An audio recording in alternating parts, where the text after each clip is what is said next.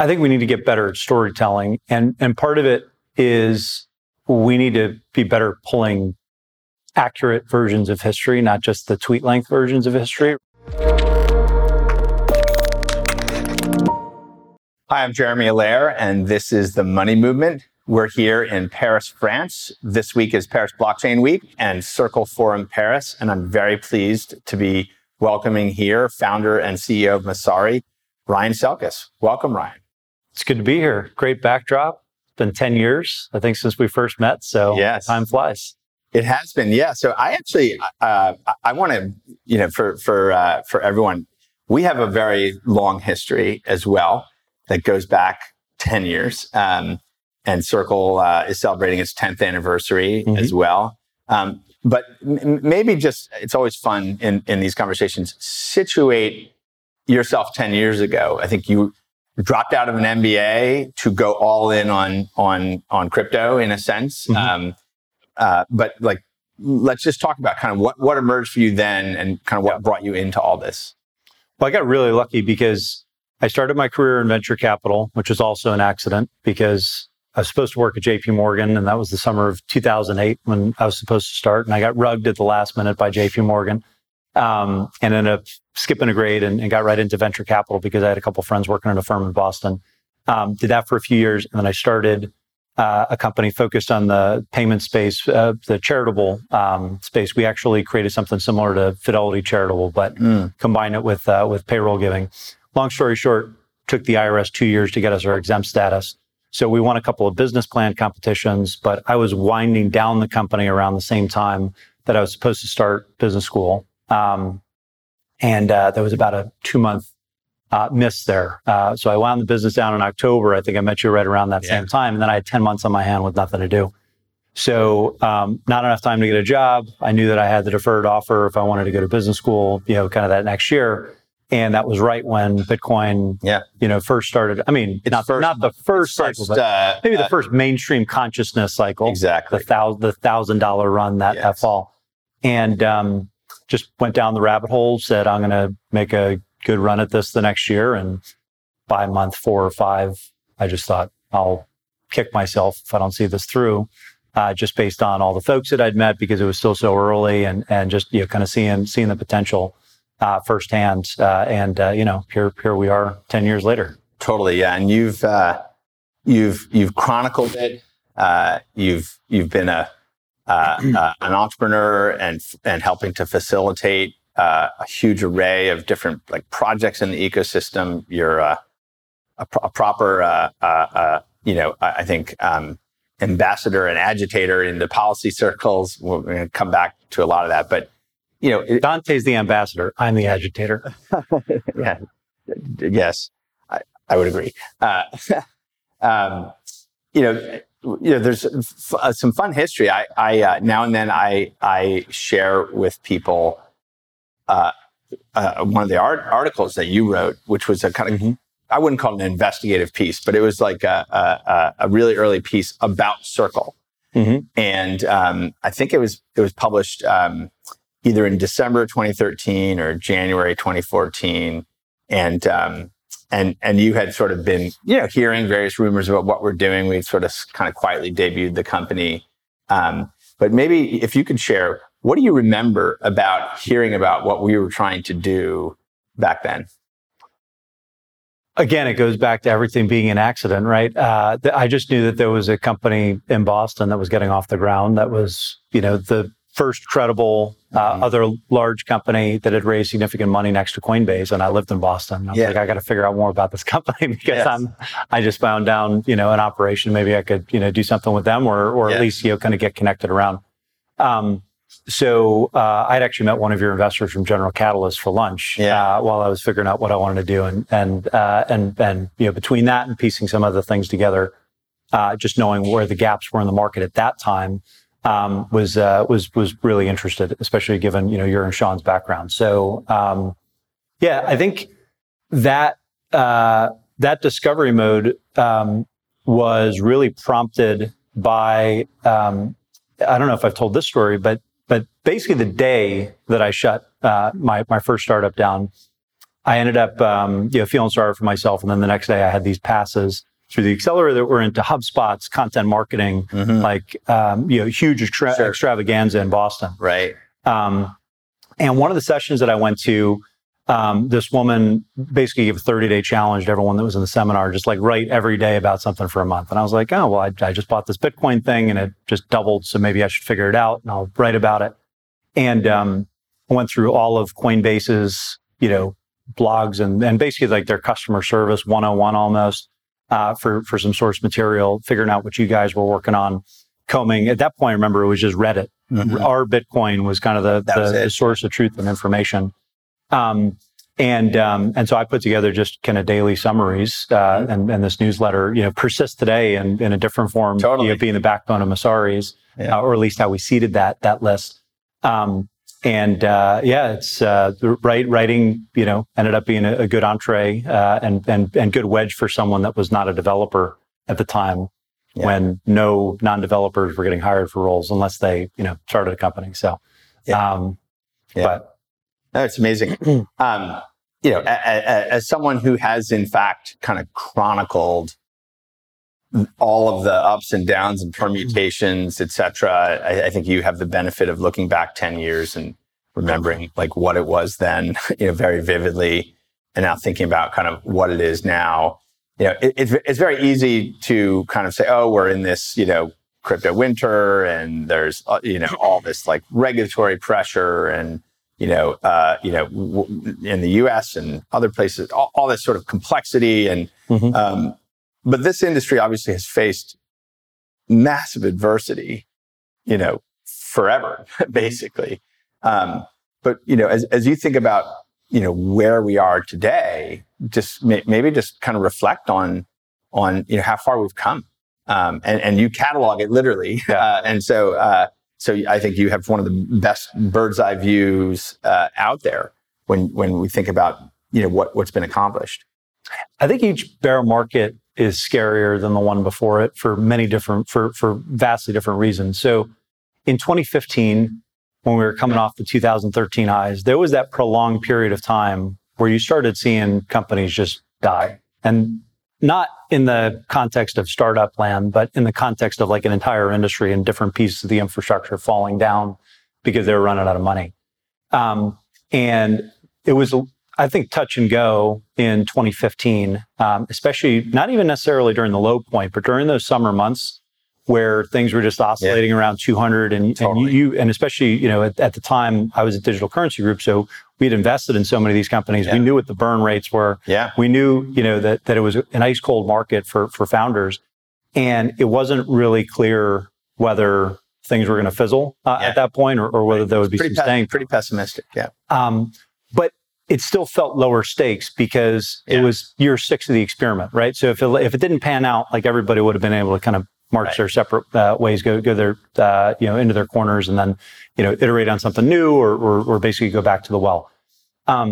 In 2018, it felt pessimistic for non-payments use cases, right? So like after the crash of the ICOs, all right, we got way too far ahead of ourselves. Are these tokens really ever going to be anything? Are they all quasi, equities? Are they, this whole concept of utility tokens, was that just a flash in the pan and kind of regulatory arbitrage game? So as an asset class, I'd say it was very scary in 2018 and maybe, more scary in 2018 for those that were in Ethereum. This one, though, absolutely feels like it's the scariest, because we are, I think, at the final boss phase of this market and its development, and it's going to piss a lot of very powerful people off. And in fact, it already has. So I think crossing this chasm and getting the industry to a spot where it is actually going to be, well regulated and safely integrated into the financial system, and that some of these emerging projects are going to have the opportunity to hit the growth phase in their evolution. I think it's a really important year or two that we have coming up. And we have just about every headwind that you can imagine right now, staring us in the face, between the macro situation and just being in a secular recession, between all of the damage that we had layering on a macro recession, a come down from the bull market highs, and the unwinding of the crypto credit bubble, which was really the first credit cycle overlaid on crypto. Not to mention all of these regulatory headwinds now, and some of the things that are happening in the banking sector. Enormous number of bankruptcies and company failures and fraud, and it's pretty brutal.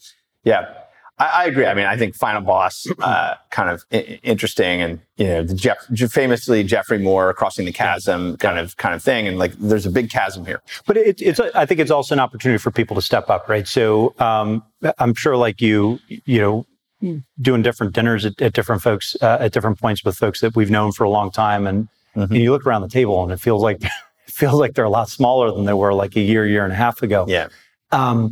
And that's alarming if you just look at some of the legacy folks that have been knocked off their pedestal, some in spectacular fashion.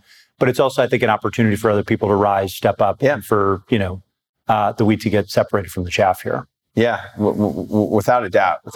I mean, I think we think a lot about this.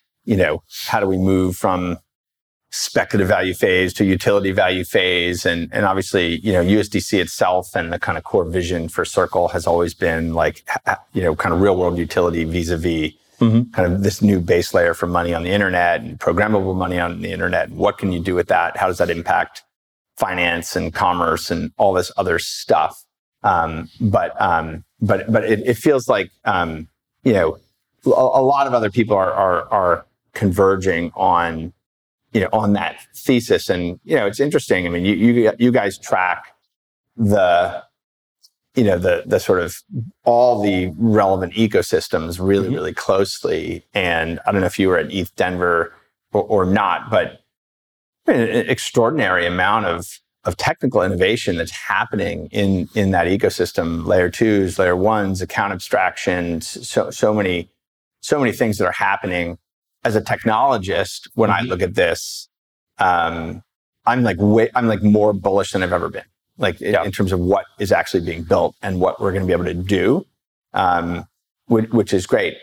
So we kind of, I believe, are on the cusp of kind of crossing the chasm from a technology and usability perspective, and that's going to happen, I think, over the next year. The really pivotal question, which I know you have a lot to say about, is: are we going to cross the chasm in terms of sensible regulation?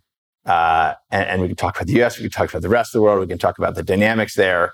But, what are the odds that we're going to land something so that the core innovations of DeFi and of DAOs and token mechanics and the broader kind of market infrastructure, like that's going to come across the other side so that major companies can be built and major communities can thrive? What's your outlook on that? I think it's going to vary widely by region. And to your point about ETH Denver, these technologies are not going to be uninvented. Yeah. Right. And different regions are at different phases of incorporating crypto or Web3, whatever you want to call it. I still say crypto. I think Web3 is dead to me. But anyway, we tried our Web3 marketing moment and we fell on our face with it. So we're back to crypto. But I think the folks that are taking a serious look at crypto policy, you think about what's happening with MiCA here in the EU. You think about how far ahead Singapore, Korea, Japan are right now in terms of grappling with this and integrating crypto and some of those infrastructure companies into their financial services regimes. The U.S. really is on an island where the ambiguity in some respects, I think, has helped because there's been a lot of experimentation and there's almost too many. I made the comparison, my 6-year-old was wondering why, I was so upset last week. And, I had to compose myself because, it bothers the kids when like dad's upset, of course. And I said, well, because we just watched A Bug's Life the weekend before. Yeah. And I was like, that scene where Flick is like, he finally realizes there's like 100 times as many ants as grasshoppers. Like, that's kind of like me and my friends right now. We're all really frustrated, but like, we're about to, have this like big battle with the grasshoppers. And he thought that was really cool. And it does feel like that. It shouldn't, but it does. And part of it is because this is complicated. It evolves quickly. And from a regulator's perspective, it's like playing a game of whack-a-mole. And you see the headlines and you have the pressure kind of top down in many cases to do something, especially in the wake of just a bunch of errors, unforced errors like we had last year between Three Arrows and then Luna and then FTX, of course. And I think the natural tendency is to, frankly, be cut corners and just be as fast and unthorough, perhaps, as possible to solve a broader systemic issue or threat that you view, instead of being a little bit more thoughtful, because we do have some policymakers that I think are trying to take the long view and be a little bit more careful than currently what we're facing in the U.S. So, I think the variance is wide. The spoils will go to the more patient jurisdictions. And to the countries that are actually going to support innovation and view this as an opportunity versus just a nail that needs to be hammered. Yeah, I want to come back to the sort of global, regional dimension on this, but I know you're very dialed in on the U.S. Political and regulatory environment, and one only needs to read your Twitter account to get a flavor for that. But, do you believe that bipartisan policymakers are going to get their arms wrapped around, let's just say, stablecoin legislation, which is sort of the lowest hanging fruit and obviously is actually somewhat urgently needed, just this base layer that so much other stuff gets built on? We've been agitating for stablecoin legislation. We've been agitating for the ability for a stablecoin issuer to not have to be dependent on commercial bank risk, but to actually be able to hold funds directly with the Fed and have the ability to use the Fed payment system. That's, I think, in some of the drafts that have floated around on a Payment Stablecoin Act in the U.S. So maybe start with stablecoin legislation, and then we can talk about the kind of crypto markets kind of activity. I think it depends if we will be able to get something done piecemeal, because it's almost like there's a couple different camps. There's some folks that want a grand bargain. Let's just handle everything all at once and just get this done. And then there's folks that might want to look sector by sector, use case by use case, and actually pick off the lowest hanging fruit. I hope it's the latter. That's certainly the direction that it looked like things were going with McHenry Waters and that bill, which I know is getting a little bit more pickup and kind of coming back to the fore this year, which is good. I hope that's the case. I'm not sure how to think about it, and in terms of handicapping the probabilities. But I certainly think that if you do get one bill passed, that would be a critical one.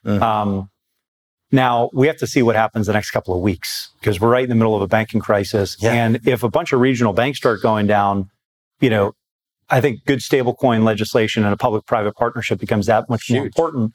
Otherwise, we're just naturally trending towards a CBDC. Absolutely. I mean, there's a solve for this, which is... the U.S. is already the market leader. Through, no real help of the government. Right. It is. But because of these partnerships that you and some of the other issuers have been able to strike, it would be a fumble to give that up now. Wholeheartely agree. The market side, obviously, it feels like the various failures of different firms has sort of given rise to a lot of enforcement actions, and maybe a feeling that there's less political air cover for people who were trying to work towards bipartisan policy work, whether it's in the commodities side, securities side, otherwise. So we've sort of seen that pivot from, one could argue, the administration. Maybe you could also you could say it's specific agencies, actors, et cetera. But we have that happening. But we also are hearing, from congressional, leaders, like, we got to do something about this. Yeah. And I don't think people want to just sit back and, quote unquote, let it burn, or sit back and just say this is just an enforcement of existing laws question. It seems like that whether it be in the White House or in congressional leaders or others, there is a sense of like, we have to have kind of, regulation. And in fact, I think the U.S. is driving and leading an FSB level dialogue on, consistent, normalized crypto asset regulation in the G20, which gets back to that regional issue as well, which is like, is this a short-term arbitrage, or are we dealing with something more systemic globally? I think in the U.S., I'm not as plugged in internationally on some of the policy efforts.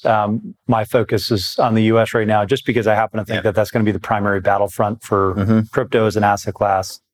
If we want to maintain our lead in tech and financial services, crypto is going to have to be an important component of that we get right.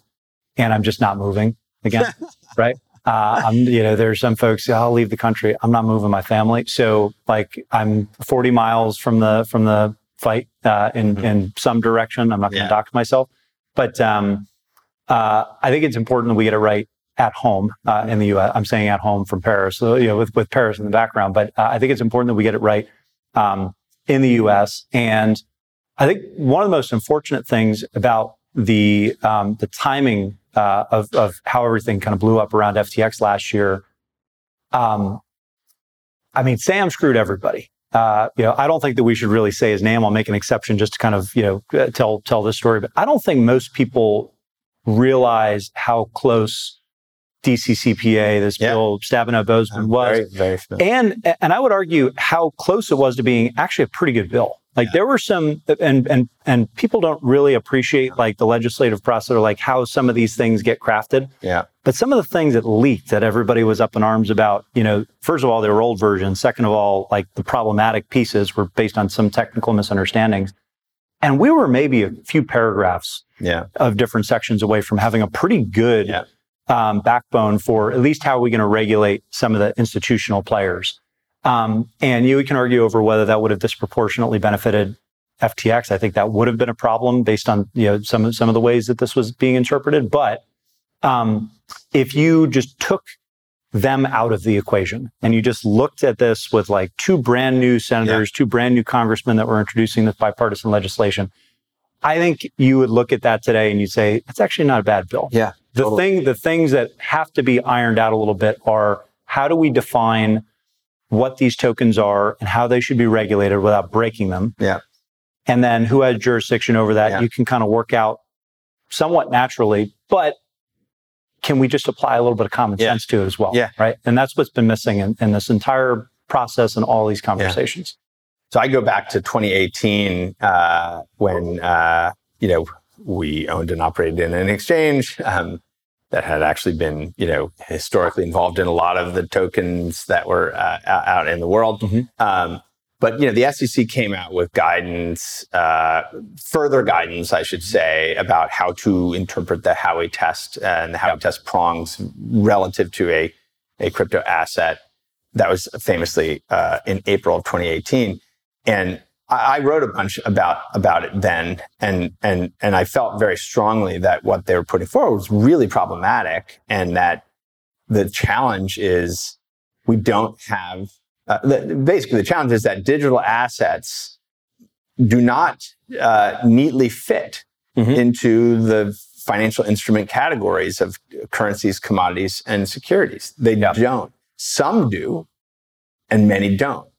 And so a lot of regulators in other parts of the world have basically sort of said, okay, we acknowledge that there are these digital tokens that people issue and that are tied to a technology or some infrastructure, and we're gonna regulate, disclosure issues around them and what markets they can be in, and kind of have market supervision around that, which I think is closer to the Digital Commodities and Consumer Protection Act in substance. But it still comes back to like, we have to define digital assets and the types of digital assets in statutes, right? We cannot just look in the rearview mirror at the past of these instruments. These are novel instruments that work across a spectrum. And I'd be interested if you feel similarly, like, don't we just need to bear down and do the hard work of defining, these instruments and not have the kind of square peg, square hole or whatever the right metaphor is, kind of approach to these? I think it's always that fuzzy gray area that holds up the works, right? With DCCPA, it was, well, we can't regulate the exchanges because how are we thinking about decentralized exchanges, right? And there were different edge cases that would come up, and the policymakers, either the regulators that were pushing and kind of weighing in from their side on certain things, or the folks who were actually holding pen and on the staff level, they're trying to come up with this theory of everything for assets that in some cases have been in existence for 2 or 3 years, right? So I think one of the problems is right now, people are trying to come up with a theory of everything for crypto regulation, instead of just focusing on the low-hanging fruit that would get us 90% of the way there today, and would probably take an afternoon to draft when you really kind of boil it down, right? Who has jurisdiction? What are the changes that this technology introduces that are going to make it complicated to fit in under the letter of like existing, law when it comes to how we regulate commodities or derivatives or securities? Make those tweaks, right? Specifically for these assets or this subset of assets that has these characteristics, and then put everything else that's in the gray area in the safe harbor bucket, right? Not a green light to do whatever the hell you want, but some sensible, framework where, okay, we're not going to be able to grapple with every single edge case today because it's a rapidly evolving industry. But we can at least go back to what the spirit of the law is, and we can go back to like our mandates as regulators. What do we need to see to get comfort in these assets being supported by regulated infrastructure companies, for instance?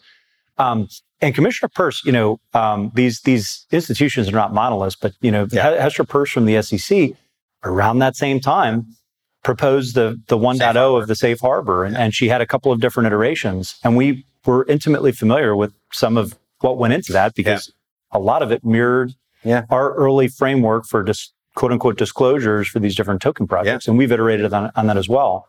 That makes a lot of sense, not because it's good for us or it's good for the industry or good for the regulators. That's true. But also if you take seriously, for instance, that the SEC's mandate is to protect investors, ensure fair and efficient markets, and promote capital formation. Today, they're 0 for 3. The safe harbor gets them 3 for 3, and it doesn't give anything away long term.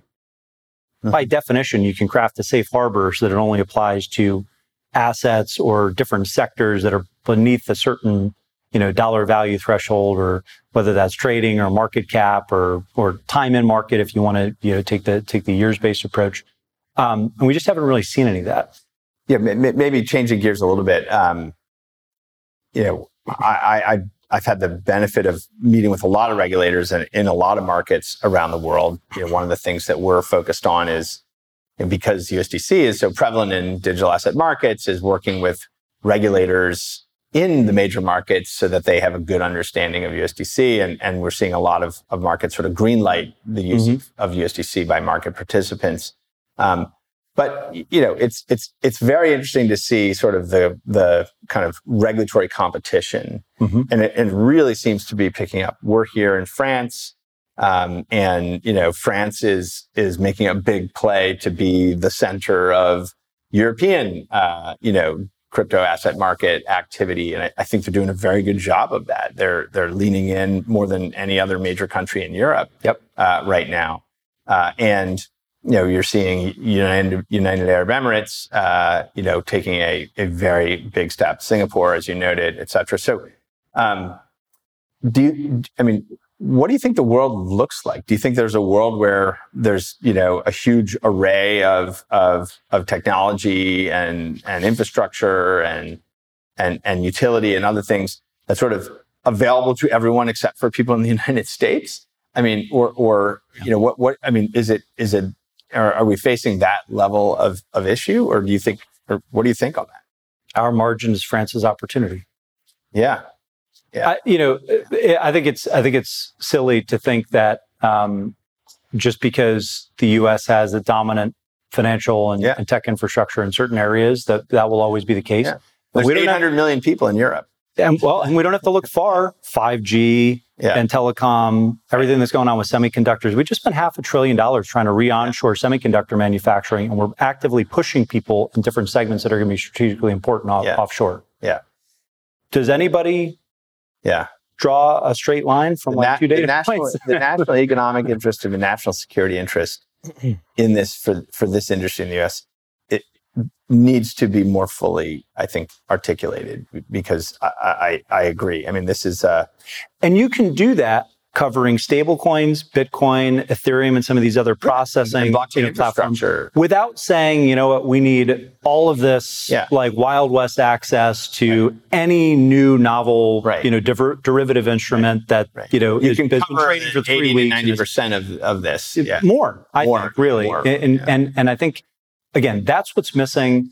If you're a developer on the other side of that and you have a 5-person team and you have a few $100 million in total value locked in your, unaudited or barely audited smart contracts that have been getting hacked every other week, maybe it's time to look in the mirror and think, maybe this is decentralization theater, or we shouldn't, we should have some speed bumps, some self-imposed kind of like government on these golf carts, right? So that we can soft roll this. And that is only going to happen with better U.S. policy and I think a little bit better U.S. International coordination. Otherwise, the incentive is always going to be go as fast, as hard, and as big as you can, as quickly as possible to win the market, right? Yeah. So totally makes sense. I want to come back to the final boss.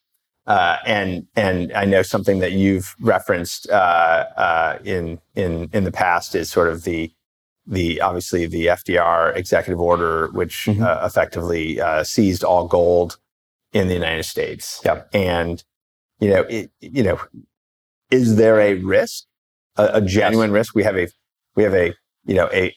potential for a financial crisis. We have loss of confidence in the banking sector.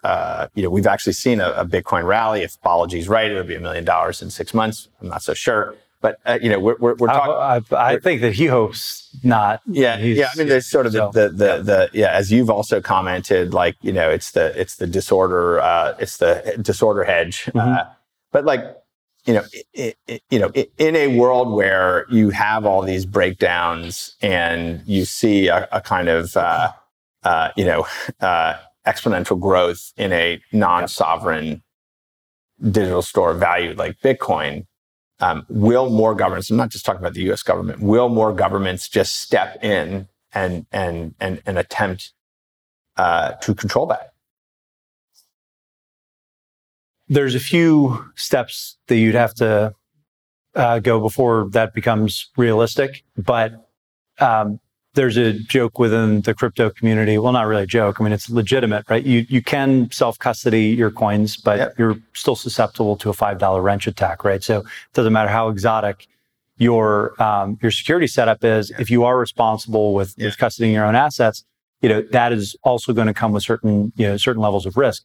And from a political perspective, if things went sideways enough and certain leaders, whether it's in the U.S. or any other jurisdiction, we're looking for scapegoats, right? Whether it's blaming folks in crypto for a crisis or it is just trying to impose a wealth tax, they're really not dissimilar. You would take the same steps, and that could be to basically do the equivalent of the $5 wrench attack, but it's law enforcement coming to your home and saying you have unreported foreign bank accounts, right? We already have these laws in the books in the U.S., right? You have to report your foreign bank accounts on an annual basis above a certain threshold. It would be trivial for Congress to pass that was in Treasury guidance a couple of years ago, I think, on crypto itself. You had to but I believe that was for the international exchanges. Oh, that was right. That's right. But my point is, it would be trivial to sneak one line amendment into some must-pass bill. Right. basically applying that to self-custody. Yeah. And any wallets that an individual has. So right there, you can technically trip people up in terms of non-compliance. So there's a number of things. Again, not to get too dystopian, but there are these tools that everybody knows exist, and that we have to prep for and make sure it never gets to that point. But I don't think it's a foregone conclusion that is totally off the table right now. And historically, we thought about that in the context of China or other authoritarian regimes. But if you look at what's happened in the last couple of weeks with the way that Silvergate was ultimately forced to its knees, with the way that the SVB conversations went to backstop those depositors, even though crypto had very little to do with it. I tweeted something that 4 different headlines from SVB, basically putting like crypto and SVB in the same headlines, almost as if it was part of like a talking points memo that was top down. And then of course Signature, and that kind of what's been I think going to get investigated at this point as to don't bank with a company that starts with an S. Yes, exactly. So Circle does not start with an S. But I think that is it's a concerning trend. I like the way that you guys have put it, though, which is something I agree with. Crypto has to be protected from the banks at this point. Yeah. And if they only let fully reserved banks actually legally register, we are working on that. We wouldn't have these issues, because the crypto companies actually would like to have full reserves and sound money principles through and through. Principles. Yeah. But of course, we know why certain folks don't want that, because it would be, I think, highly disruptive to the financial system. So there's a lot of different concerns. I'm not in Balaji's camp yet. I'm closer to him than I think the mainstream, most likely, in terms of how I think some of this could go. But maybe it's blind optimism, or the fact that I just have no intention of moving my family. That keeps me a little bit more cheery about how this is going to resolve. Yeah, and I also feel like we're going to play a role in this too. Yes, I don't feel like a non-participating character right now. So personhood and presence is real and material. We've certainly felt that. And as you know, from day one, we had we're going to walk in through the front door. We're going to engage with policymakers and regulators everywhere we go and be as transparent about what we're doing as possible. And that has served us well. And I think will, during this pivotal time, continue to serve us well. As I kind of step back, I'd sort of draw on the lessons of the commercialization of the internet in its first generation and second generation. And there's a thing that happened, which is that the technology got to a point where the utility really took off. And oftentimes that happened before there were a lot of regulations around it. And when that happened, people and corporations and firms, were sort of like, this is incredible. This is solving problems at scale for me that I haven't been able to be solved. And at that point, it was too expensive politically to put the genie back in the bottle. And so, I think, one of the things I admire about this industry is, there is a relentless pursuit of, improving this technology so that we can get to a point where a user can, self-custody a digital wallet with social recovery and not have to acquire Ethereum to make a payment, and can just have the use of something like USDC as a transactional medium. And that's the kind of thing that can light up like WhatsApp like scale. And that's on the horizon in the next 6 to 12 months. And the regulatory stuff is not going to get resolved in the next 6 to 12 months. And so I think there is a genuine potential that over the next couple of years, you're going to sort of see this, kind of